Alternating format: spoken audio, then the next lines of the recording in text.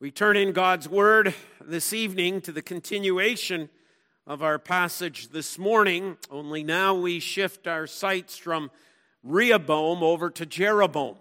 And as we shift our sights, the subject of worship becomes primary. And that's where we are in the Westminster Confession of Faith, chapter 21. And so from this historical narrative, we'll learn of Jeroboam's account of the error, the sin that Jeroboam makes that is made far too often, even today in the Church of Jesus Christ. And Brother Jim, after the scripture as you pray, looking back, there are three women in our congregation who I think would appreciate prayer with pregnancies, two of which in particular might be getting to the point of being rather uncomfortable. So if you could remember them in prayer as well. We pick it up then at 1 Kings chapter 12, verse 25. So we had the separation. Jeroboam and the 10 tribes go to the north. Rehoboam maintains control over Judah, and then Benjamin has sort of been absorbed into Judah by this particular time. So beginning at verse 25, then Jeroboam built Shechem in the high country of Ephraim and lived there. And he went out from there and built Penuel. And Jeroboam said in his heart, now the kingdom will turn back to the house of David. If this people go up to offer sacrifices in the temple of the Lord at Jerusalem, then the heart of this people will turn again to their Lord, to Rehoboam, king of Judah.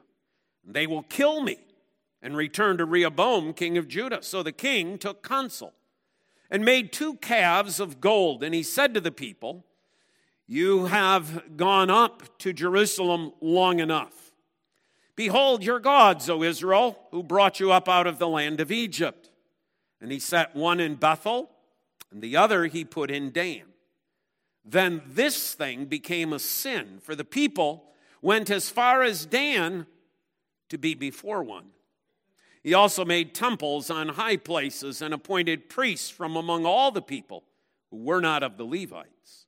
And Jeroboam appointed a feast on the 15th day of the 8th month, like the feast that was in Judah, and he offered sacrifices on the altar. So he did in Bethel, sacrificing to the calves that he had made. And he placed in Bethel the priest of the high places that he had made. And he went up to the altar that he had made in Bethel on the 15th day of the 8th month, in the month that he had devised from his own heart. And he instituted a feast for the people of Israel, and went up to the altar to make offerings. And behold, a man of God came out of Judah by the word of the Lord to Bethel. Jeroboam was standing by the altar to make offerings, and the man cried out against the altar by the word of the Lord and said, O altar, altar, thus says the Lord, behold, a son shall be born to the house of David, Josiah by name, and he shall sacrifice on you the priest of the high places who make offerings to you, and human bones shall be burned on you. And he gave a sign the same day, saying, this is the sign that the Lord has spoken. Behold, the altar shall be torn down, and the ashes that are on it shall be poured out. And when the king heard the saying of the man of God, which he cried against the altar at Bethel, Jeroboam stretched out his hand from the altar, saying, seize him. And his hand, which he stretched out against him, dried up, so that he could not draw it back to himself. The altar also was torn down, and the ashes poured out from the altar, according to the sign that the man of God had given by the word of the Lord. The king said to the man of God, entreat now the favor of the Lord your God, and pray for me that my hand may be restored. And the man of God entreated the Lord, and the king's hand was restored to him, and became as it was before. And the king said to the man of God, come home with me, refresh yourself, and I will give you a reward. And the man of God said to the king, if I give you half your house, I will not go in with you. And I will not eat bread or drink water in this place. For so was it commanded me by the word of the Lord, saying, you shall neither eat bread nor drink water, nor return by the way that you came.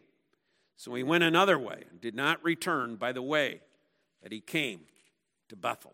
Thus far, the reading of God's word. I encourage you to keep it open this evening if you have a Bible with you so that you can follow along. Let's again ask for the Lord's blessing. Our dear Heavenly Father, we come to you again, Lord, and thank you for the privilege that we have to come to you often. Lord, we thank you for the portion of your word that was read tonight. And we thank you for Pastor Bob, and we pray that you'll give him wisdom tonight to teach to us that word, where you talk about worshiping you in the proper way and with the proper heart. So, Lord, we ask that you would prepare our hearts to hear your word tonight. And, Lord, in light of the Family Life Center offering, we give you thanks, too, for the new life that you are bringing into our congregation with the 3 pregnancies that we have here. We pray that you'll continue to bless those and that you would take them to term, and that we would have healthy babies soon to join our family here at Little Farms. We pray this in Jesus' name. Amen. And amen. So first of all, Jeroboam's got a dilemma. Everybody went home. Everybody went back to their places. People of Israel, or from those 10 tribes, go back home. And Jeroboam begins to think, I got a problem. I got a dilemma. That's our first point. We find it in verses 25 through 27. But the reason Jeroboam has a dilemma is because he's not trusting the word of the Lord. The word of the Lord has already come to Jeroboam through Ahijah the prophet and said, you will have the 10 tribes. Don't worry. That is what you are given. Jeroboam distrusts the word of the Lord. He is out trying to outthink the Lord. He's trying to, as it were, worry himself into a case where he's going to accept a horrible decision that he's going to make. He's got a dilemma. You say, well, what exactly is his dilemma? His dilemma is this. The temple's in Jerusalem. Jerusalem is in Judah, and Jerusalem is under the control of Rehoboam. He knows that there are required times. Deuteronomy chapter 12, if you remember from this morning, there are required times when the people of God need to go to Jerusalem. That's where the temple is. Not only is the temple there, but so is the altar of sacrifice there. And so are the priests, and so are the Levites. This is the center of Israel's worship. God has declared that Jerusalem is to be this central location of the worship that he has commanded, and that those who are in a covenant relationship with him are to come to Jerusalem to worship. For Jeroboam now, this causes a dilemma because he's fearful. What he's fearful of is that people, for example, in one of these 10 northern tribes, let's say somebody in Naphtali, okay, kind of the outskirts, way out there, way in the north. These people of Naphtali on these occasions are going to come down to Jerusalem. They're going to see the beauty of the temple. They're going to see the sacrifices being offered. They're going to see the high priest in his clothing. They're going to realize this is what God has commanded. This is what God has instituted. And they're not going to want to go back home. They're going to say, you know what? I think we ought to just move here. I think we ought to just stay here. They then will become servants of Rehoboam. He's going to lose people. And if you lose people, you lose some tax dollars. If you lose some tax dollars, you lose some spending money. Spending money that can be used to build up your fortresses. Spending money that can be used for your own indulgences. But he's also fearful of something else. If they travel down and go to the temple and they realize that this is the place that God has truly instituted, maybe they're going to think Rehoboam is really the true king, because he reigns over the place of central worship.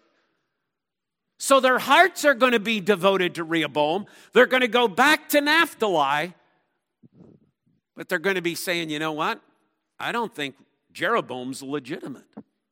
I don't think he ought to be king. It even says it in the text, right? He fears they will come back and kill him. He is fearful. See, this is his dilemma. The temple's down there. He's fearing the loss of perhaps his role as king of these 10 tribes. He's fearing the loss of money, of income. He's fearing the loss of people. He's going to be weak. Going to lose his position. This is his dilemma.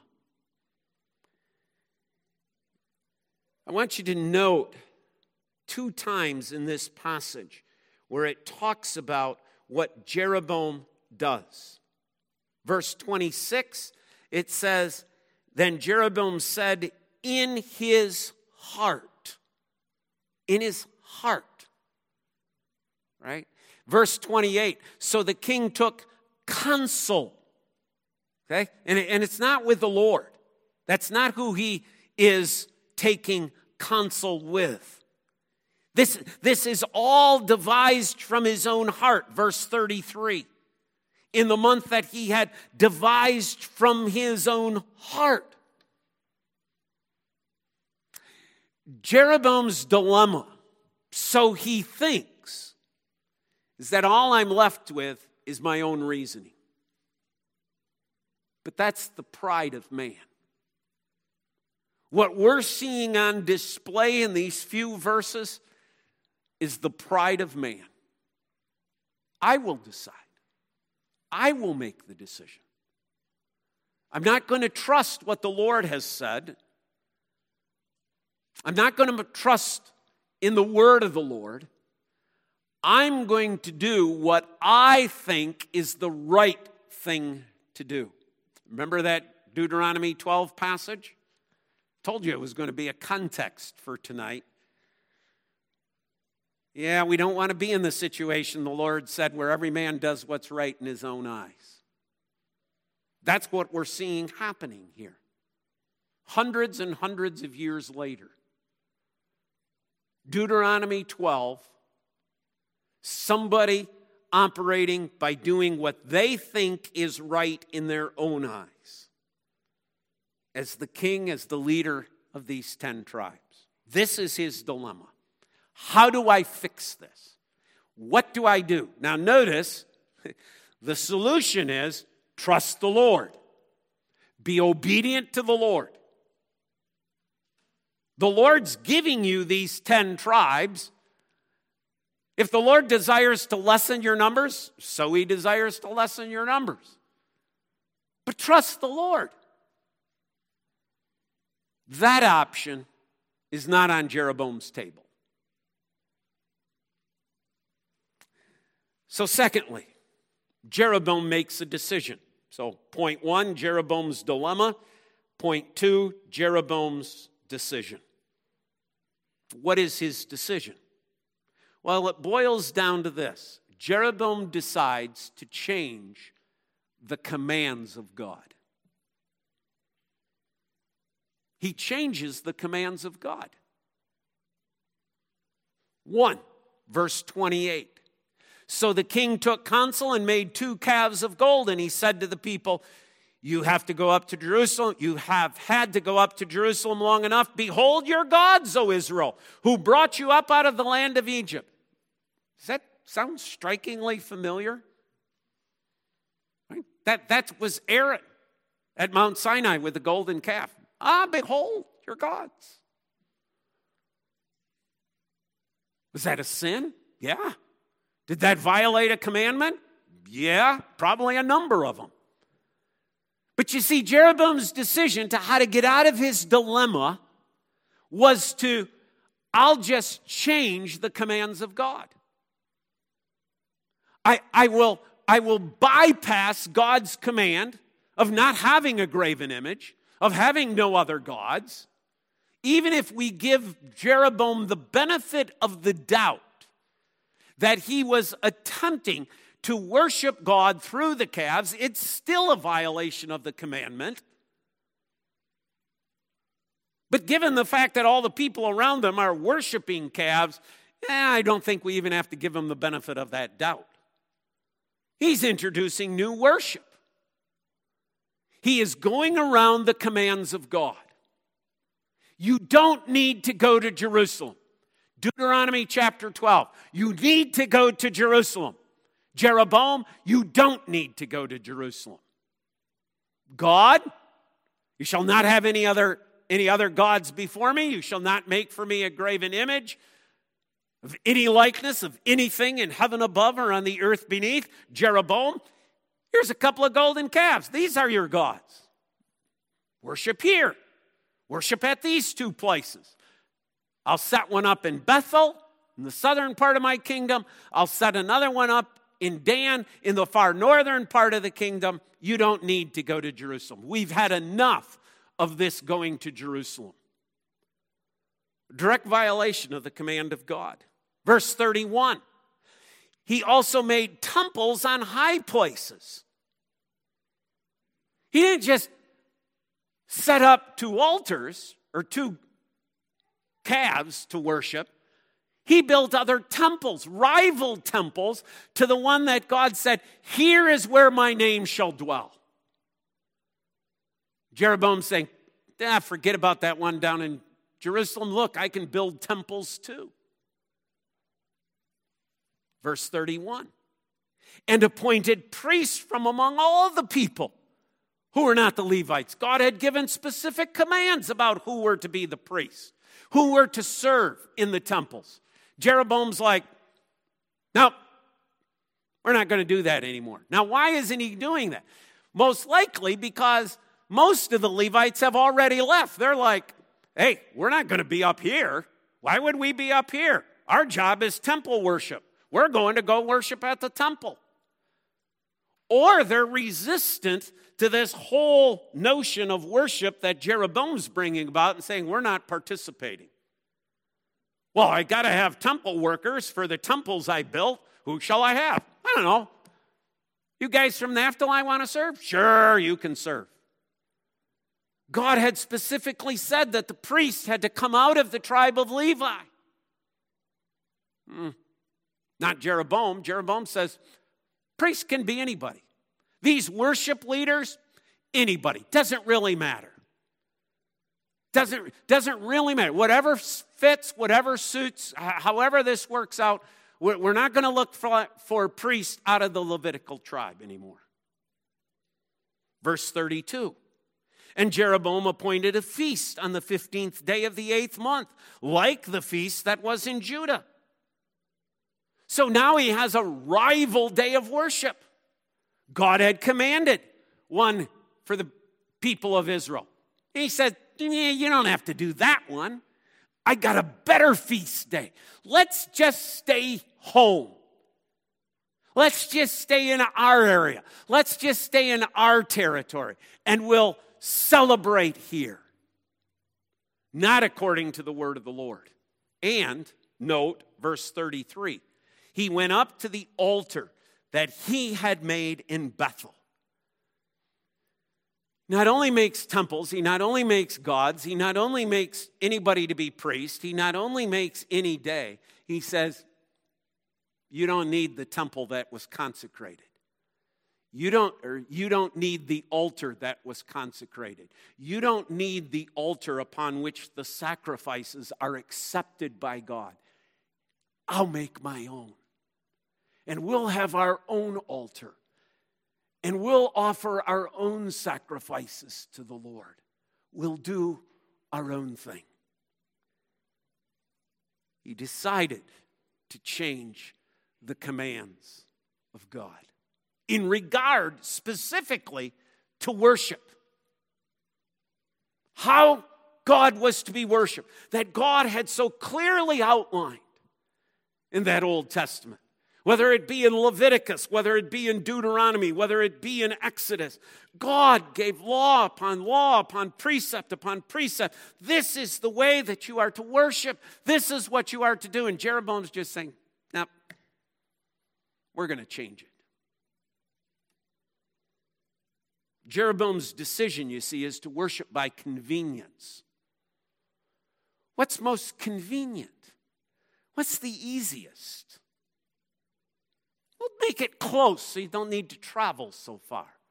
We'll make it easy for everybody. We don't want to get people worn out. We don't want people to have to go all the way to Jerusalem. Enough of this going to Jerusalem. That's a long walk. Remember the psalm we read? Psalm 122 at the beginning of worship. What's its title? It's called a psalm of ascent. You know why it's an ascent? Because it's a climb up to Jerusalem. It's a lot of work. You don't want to go through all that work. I'm making it easy for you. I'll make it simple. It won't take near as much time. It'll save time. You won't need to pack clothes. Financially, it'll be cheaper. This is just a much better thing. You see, Deuteronomy chapter 12 said, some things can be done in your hometown. Some things. It's okay. God gets it. Certain things were allowed to be done in their own hometown. But Deuteronomy 12 said, there are some things that I require you to come to Jerusalem for. What Jeroboam is changing are the required things that were required for them to go to Jerusalem for. God already had built in convenience. Jeroboam is changing anything that was inconvenient. Now, he has his own reasons.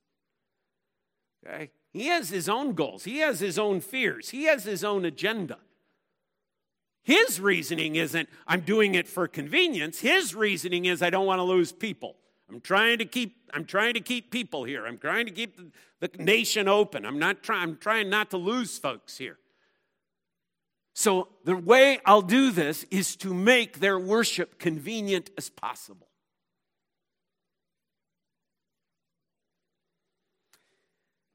You see, what's happening here is that worship has changed from a commandment of God to man's reason. Listen to how this works. A place of worship is a place of worship. What difference does it make where you worship? A place to offer a sacrifice is a place to offer a sacrifice. What difference does it make where that place is?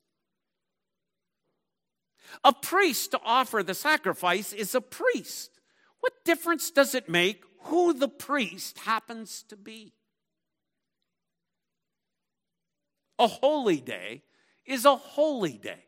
What difference does it make which day it actually is, as long as we have a holy day?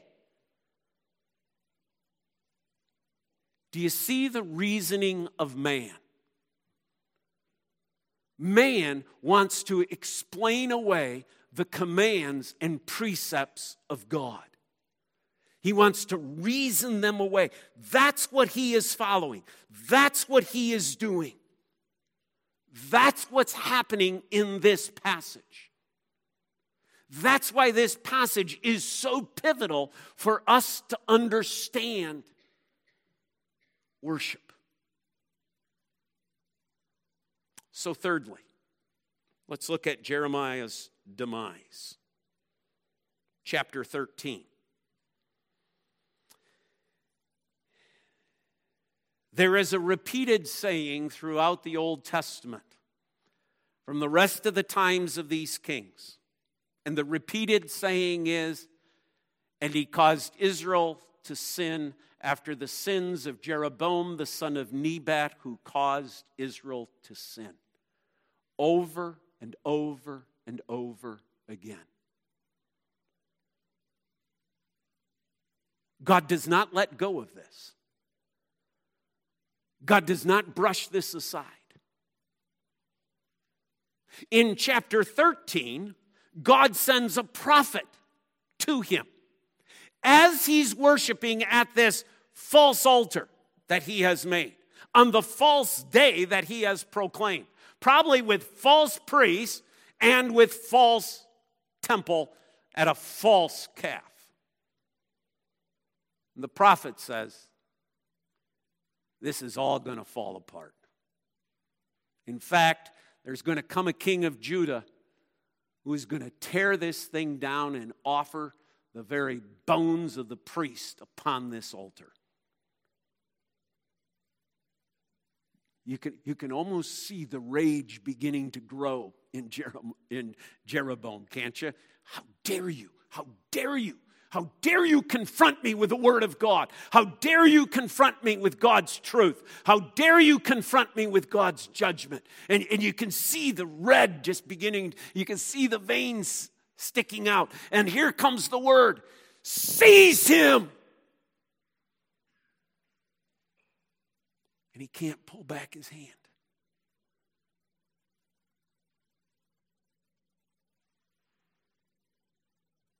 His kingly hand. His hand of authority.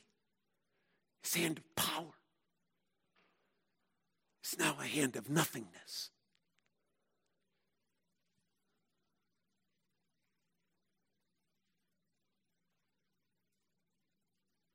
Pray for me. Pray. I can't continue as king this way.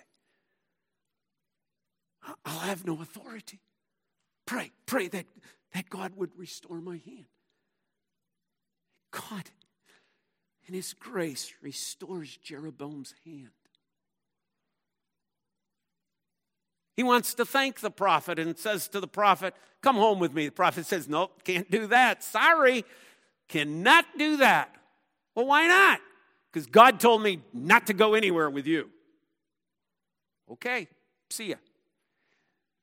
Sometime this next week, read the rest of the story of the prophet. I'll give it to you in summary. Prophet goes home. Another guy shows up and he says, hey, how you doing? You need to come with me. I don't know about that. Oh, yeah. As he journeys along, I believe it's a lion comes and devours him. And everybody goes, that's the prophet who wasn't supposed to go anywhere. Yeah. I want you to look at the end of chapter 13. So now we have a dead prophet, okay? That's that section, verses 11 on, okay, of chapter 13, okay? Go to verse 33. After this thing, now think about this. After this thing, he's heard the judgment from the prophet. His hand has been crippled. His hand has been restored. There's the death of a prophet for not following the specific command of God. After this thing, Jeroboam did not turn from his evil way, but made priests for the high places again from among all the people. Any who would he ordained to be priest of the high places. And this thing became sin to the house of Jeroboam, so as to cut it off and to destroy it from the face of the earth. After all this, Jeroboam falls apart. I want you to turn to another passage. Okay, keep your finger here.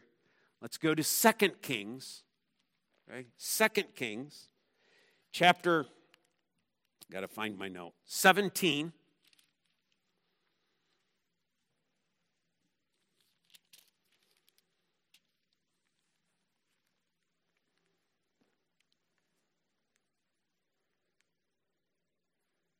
Go down to verse 21. So this is roughly 250 years later. Okay, that turn of pages from 1 Kings 13 to 2 Kings 17 is about 250 years later. All right? Longer than we've been a country. Verse 21. when he, that is God, when God had torn Israel from the house of David, they made Jeroboam the son of Nebat king. And Jeroboam drove Israel from following the Lord and made them commit great sin. The people of Israel walked in all the sins that Jeroboam did. They did not depart from them until the Lord removed Israel out of his sight, as he had spoken by his servants the prophets. So Israel was exiled from their own land to Assyria until this day. Do you see what it comes back to? I mean, they had horrible kings. We just got done with Chronicles in our Thursday morning Bible study, and it goes back and forth, and we read about some of these kings of Israel. These guys are bad. These guys are evil. But when God summarizes it and says, when it comes down to it, the reason you are going into exile, the reason you as a nation are going out of existence is because you followed Jeroboam. You followed the sins of Jeroboam. You did not turn from them. You did not repent of them. What is the sin of Jeroboam? He did not follow God's commands of worship.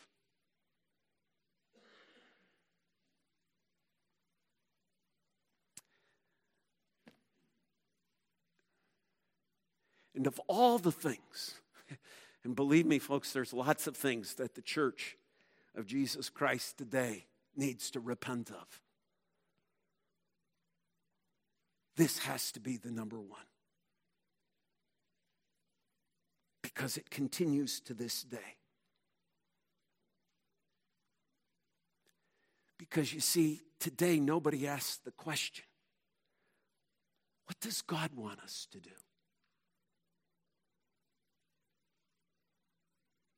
I know I hit upon this morning, and it's been a few months since I said it, so I'll say it again. When a church that has for years and years and years had a morning and evening service suddenly decides we're not going to have night church anymore, did anybody ask, but what does God want? What does God want? What does God desire? What would God have us do? What would God have us do on a Lord's Day morning? What would God have us do on a Lord's Day evening? What would glorify Him the most? How can I best spend a Lord's Day evening?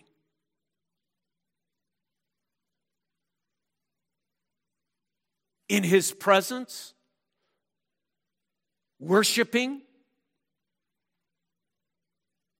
at the place He calls us to come to worship, or at a place of my own convenience?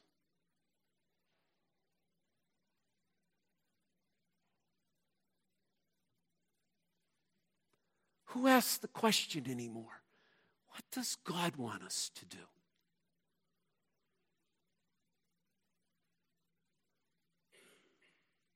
Oh, there's some pretty strong churches over there when they talk about issues of abortion and homosexuality and this and that. But they're not asking the question, what does the Lord want me to do with my Sabbath evening?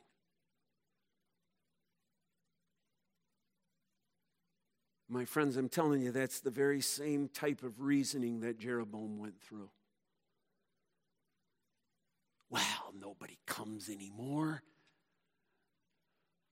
We start doing that and keeping that, and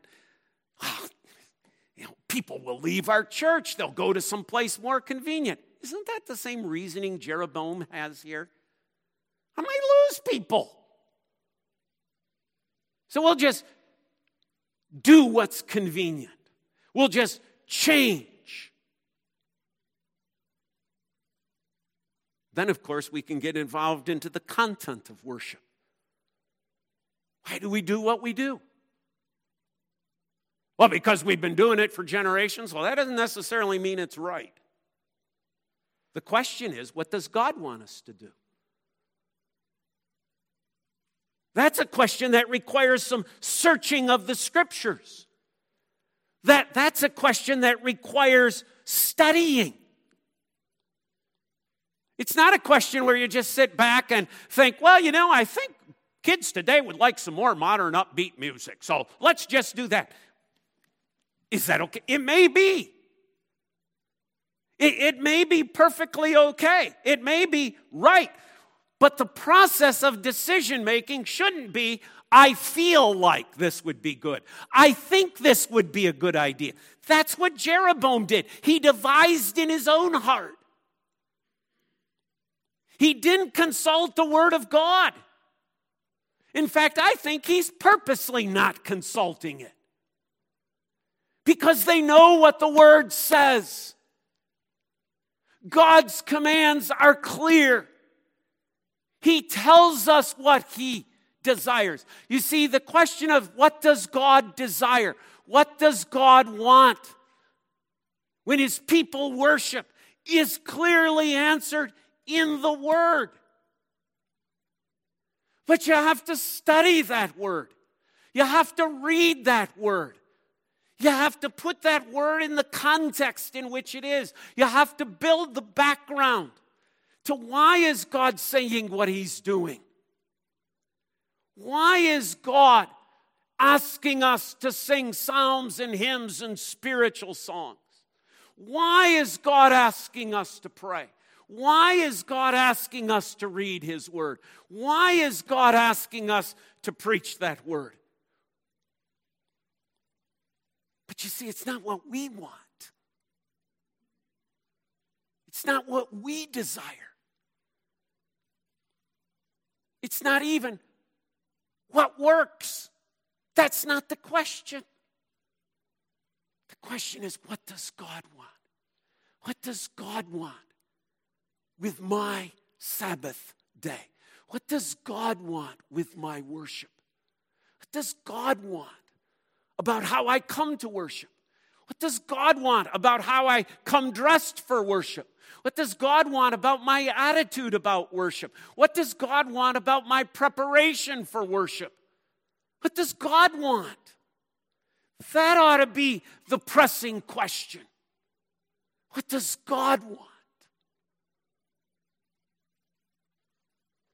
And you see, that's why, as you turn to chapter 21 of our Westminster Confession of Faith, we read the following. And I'm just going to cite two of them. The light of nature showeth that there is a God who hath lordship and sovereignty over all, is good, and doth good unto all, and is therefore to be feared, loved, praised, called upon, trusted in, and served with all the heart, and with all the soul, and with all the might. How am I to worship? All my heart, all my soul, all my might. But the acceptable way of worshiping the true God is instituted by Himself, and so limited by His own revealed will, that He may not be worshiped according to the imaginations and devices of men or the suggestions of Satan, under any visible representation or in any other way not prescribed in the Holy Scriptures. There it is. This is the principle by which we worship. This is the information about why we worship. The elders of this church, myself included, are to be constantly looking at, are we worshiping according to the word of the Lord? Is this what we are to be doing? Have we erected false altars rather than Jesus Christ alone? Have we erected secondary things and made them primary.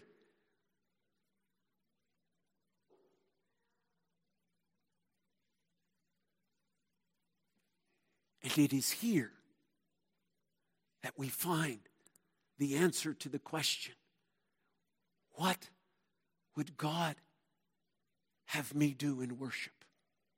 How does God desire to be worshiped? And the answer is not looking down the road and saying, what's that church doing? Oh, let's us start that. What's that church doing? Let's us start doing that.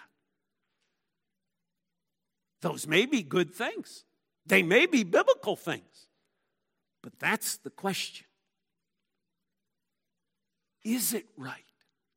Is it what God desires? And you know why this question is so crucial? Because of 2 Kings 17. It's a generational thing. For generations after generation after generation, the nation of Israel suffered under the sins of Jeroboam, the son of Nebat, who caused Israel to sin. Because you see, it's not only the elders of this church, it's you as well. You have a decision to make. A decision regarding your worship. Is it according to the word of the Lord? Because you see, the decision you make today is a decision that affects your children and your grandchildren and your great-grandchildren and the generations beyond until Jesus Christ comes. How do I know that? 2 Kings 17. At the end of the story, it comes back to Jeroboam, the son of Nebat, who caused Israel to sin. Let's pray. Father, we humbly come before you, acknowledging, Lord, our own hearts are often not full of the all. Acknowledging that when we come into your presence, there are so many other things rattling through our minds that you become secondary. There's things we want to say to somebody after worship. There's things we got to do after worship. There's this, there's that, and you're somewhere off in a distance. Forgive us, Father. Forgive us for worshiping tradition that is not informed by your word. Forgive us when we elevate a tradition to the place of Scripture rather than looking at your word. Forgive us, Lord, when we worship in convenience, doing that which we think is right in our own eyes, rather than seeking to follow your commandments and your words. Forgive us, Lord, even as elders and for myself as pastor, when we're more afraid of the fear of man than we are of you. And we're more afraid of losing people than we are of following the truths of your word. Forgive us. Forgive us, Father, if over the past we've set a bad example for our children or our grandchildren, that we have not modeled good and true worship. Forgive us, Lord. Help us to set new standards. Help us to set new priorities in our worship, to not let convenience rule and reign. Help us not to let comfort be our primary motivating factor. But help us, Father, to ask, what would God want? What do you want? Help us, Father, because we need to be forgiven as well. Because we don't prepare real well for worship. We don't think about it. We're not oftentimes spending prayer preparing. Forgive us. Entering into your presence is an awesome thing. So often we can be disrespectful. So often, Lord, we can actually be rude to you. Forgive us for not taking the time to prepare our hearts and minds.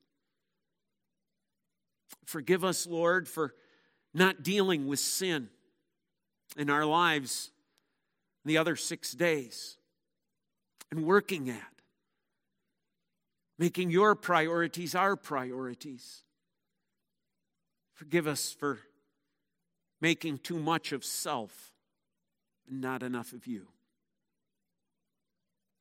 Lord, as we contemplate this message and then as we come into your presence next Lord's Day, may we come with a new joy, a new refreshment, a new delight, a new hope, a new comfort, a new assurance, a new desire to worship you in the beauty of holiness so that you might be glorified, not just in our Monday through Saturday, but that you might be glorified here as well. Forgive us when we make too much of individuals and not enough of you. Forgive us for ignoring your word.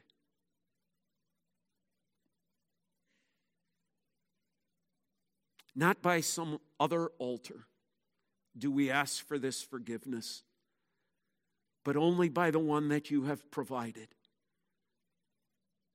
the cross of our Lord and Savior Jesus Christ. For he shed his blood so that our sins, here mentioned in this brief prayer, would be forgiven if we come truly repentant.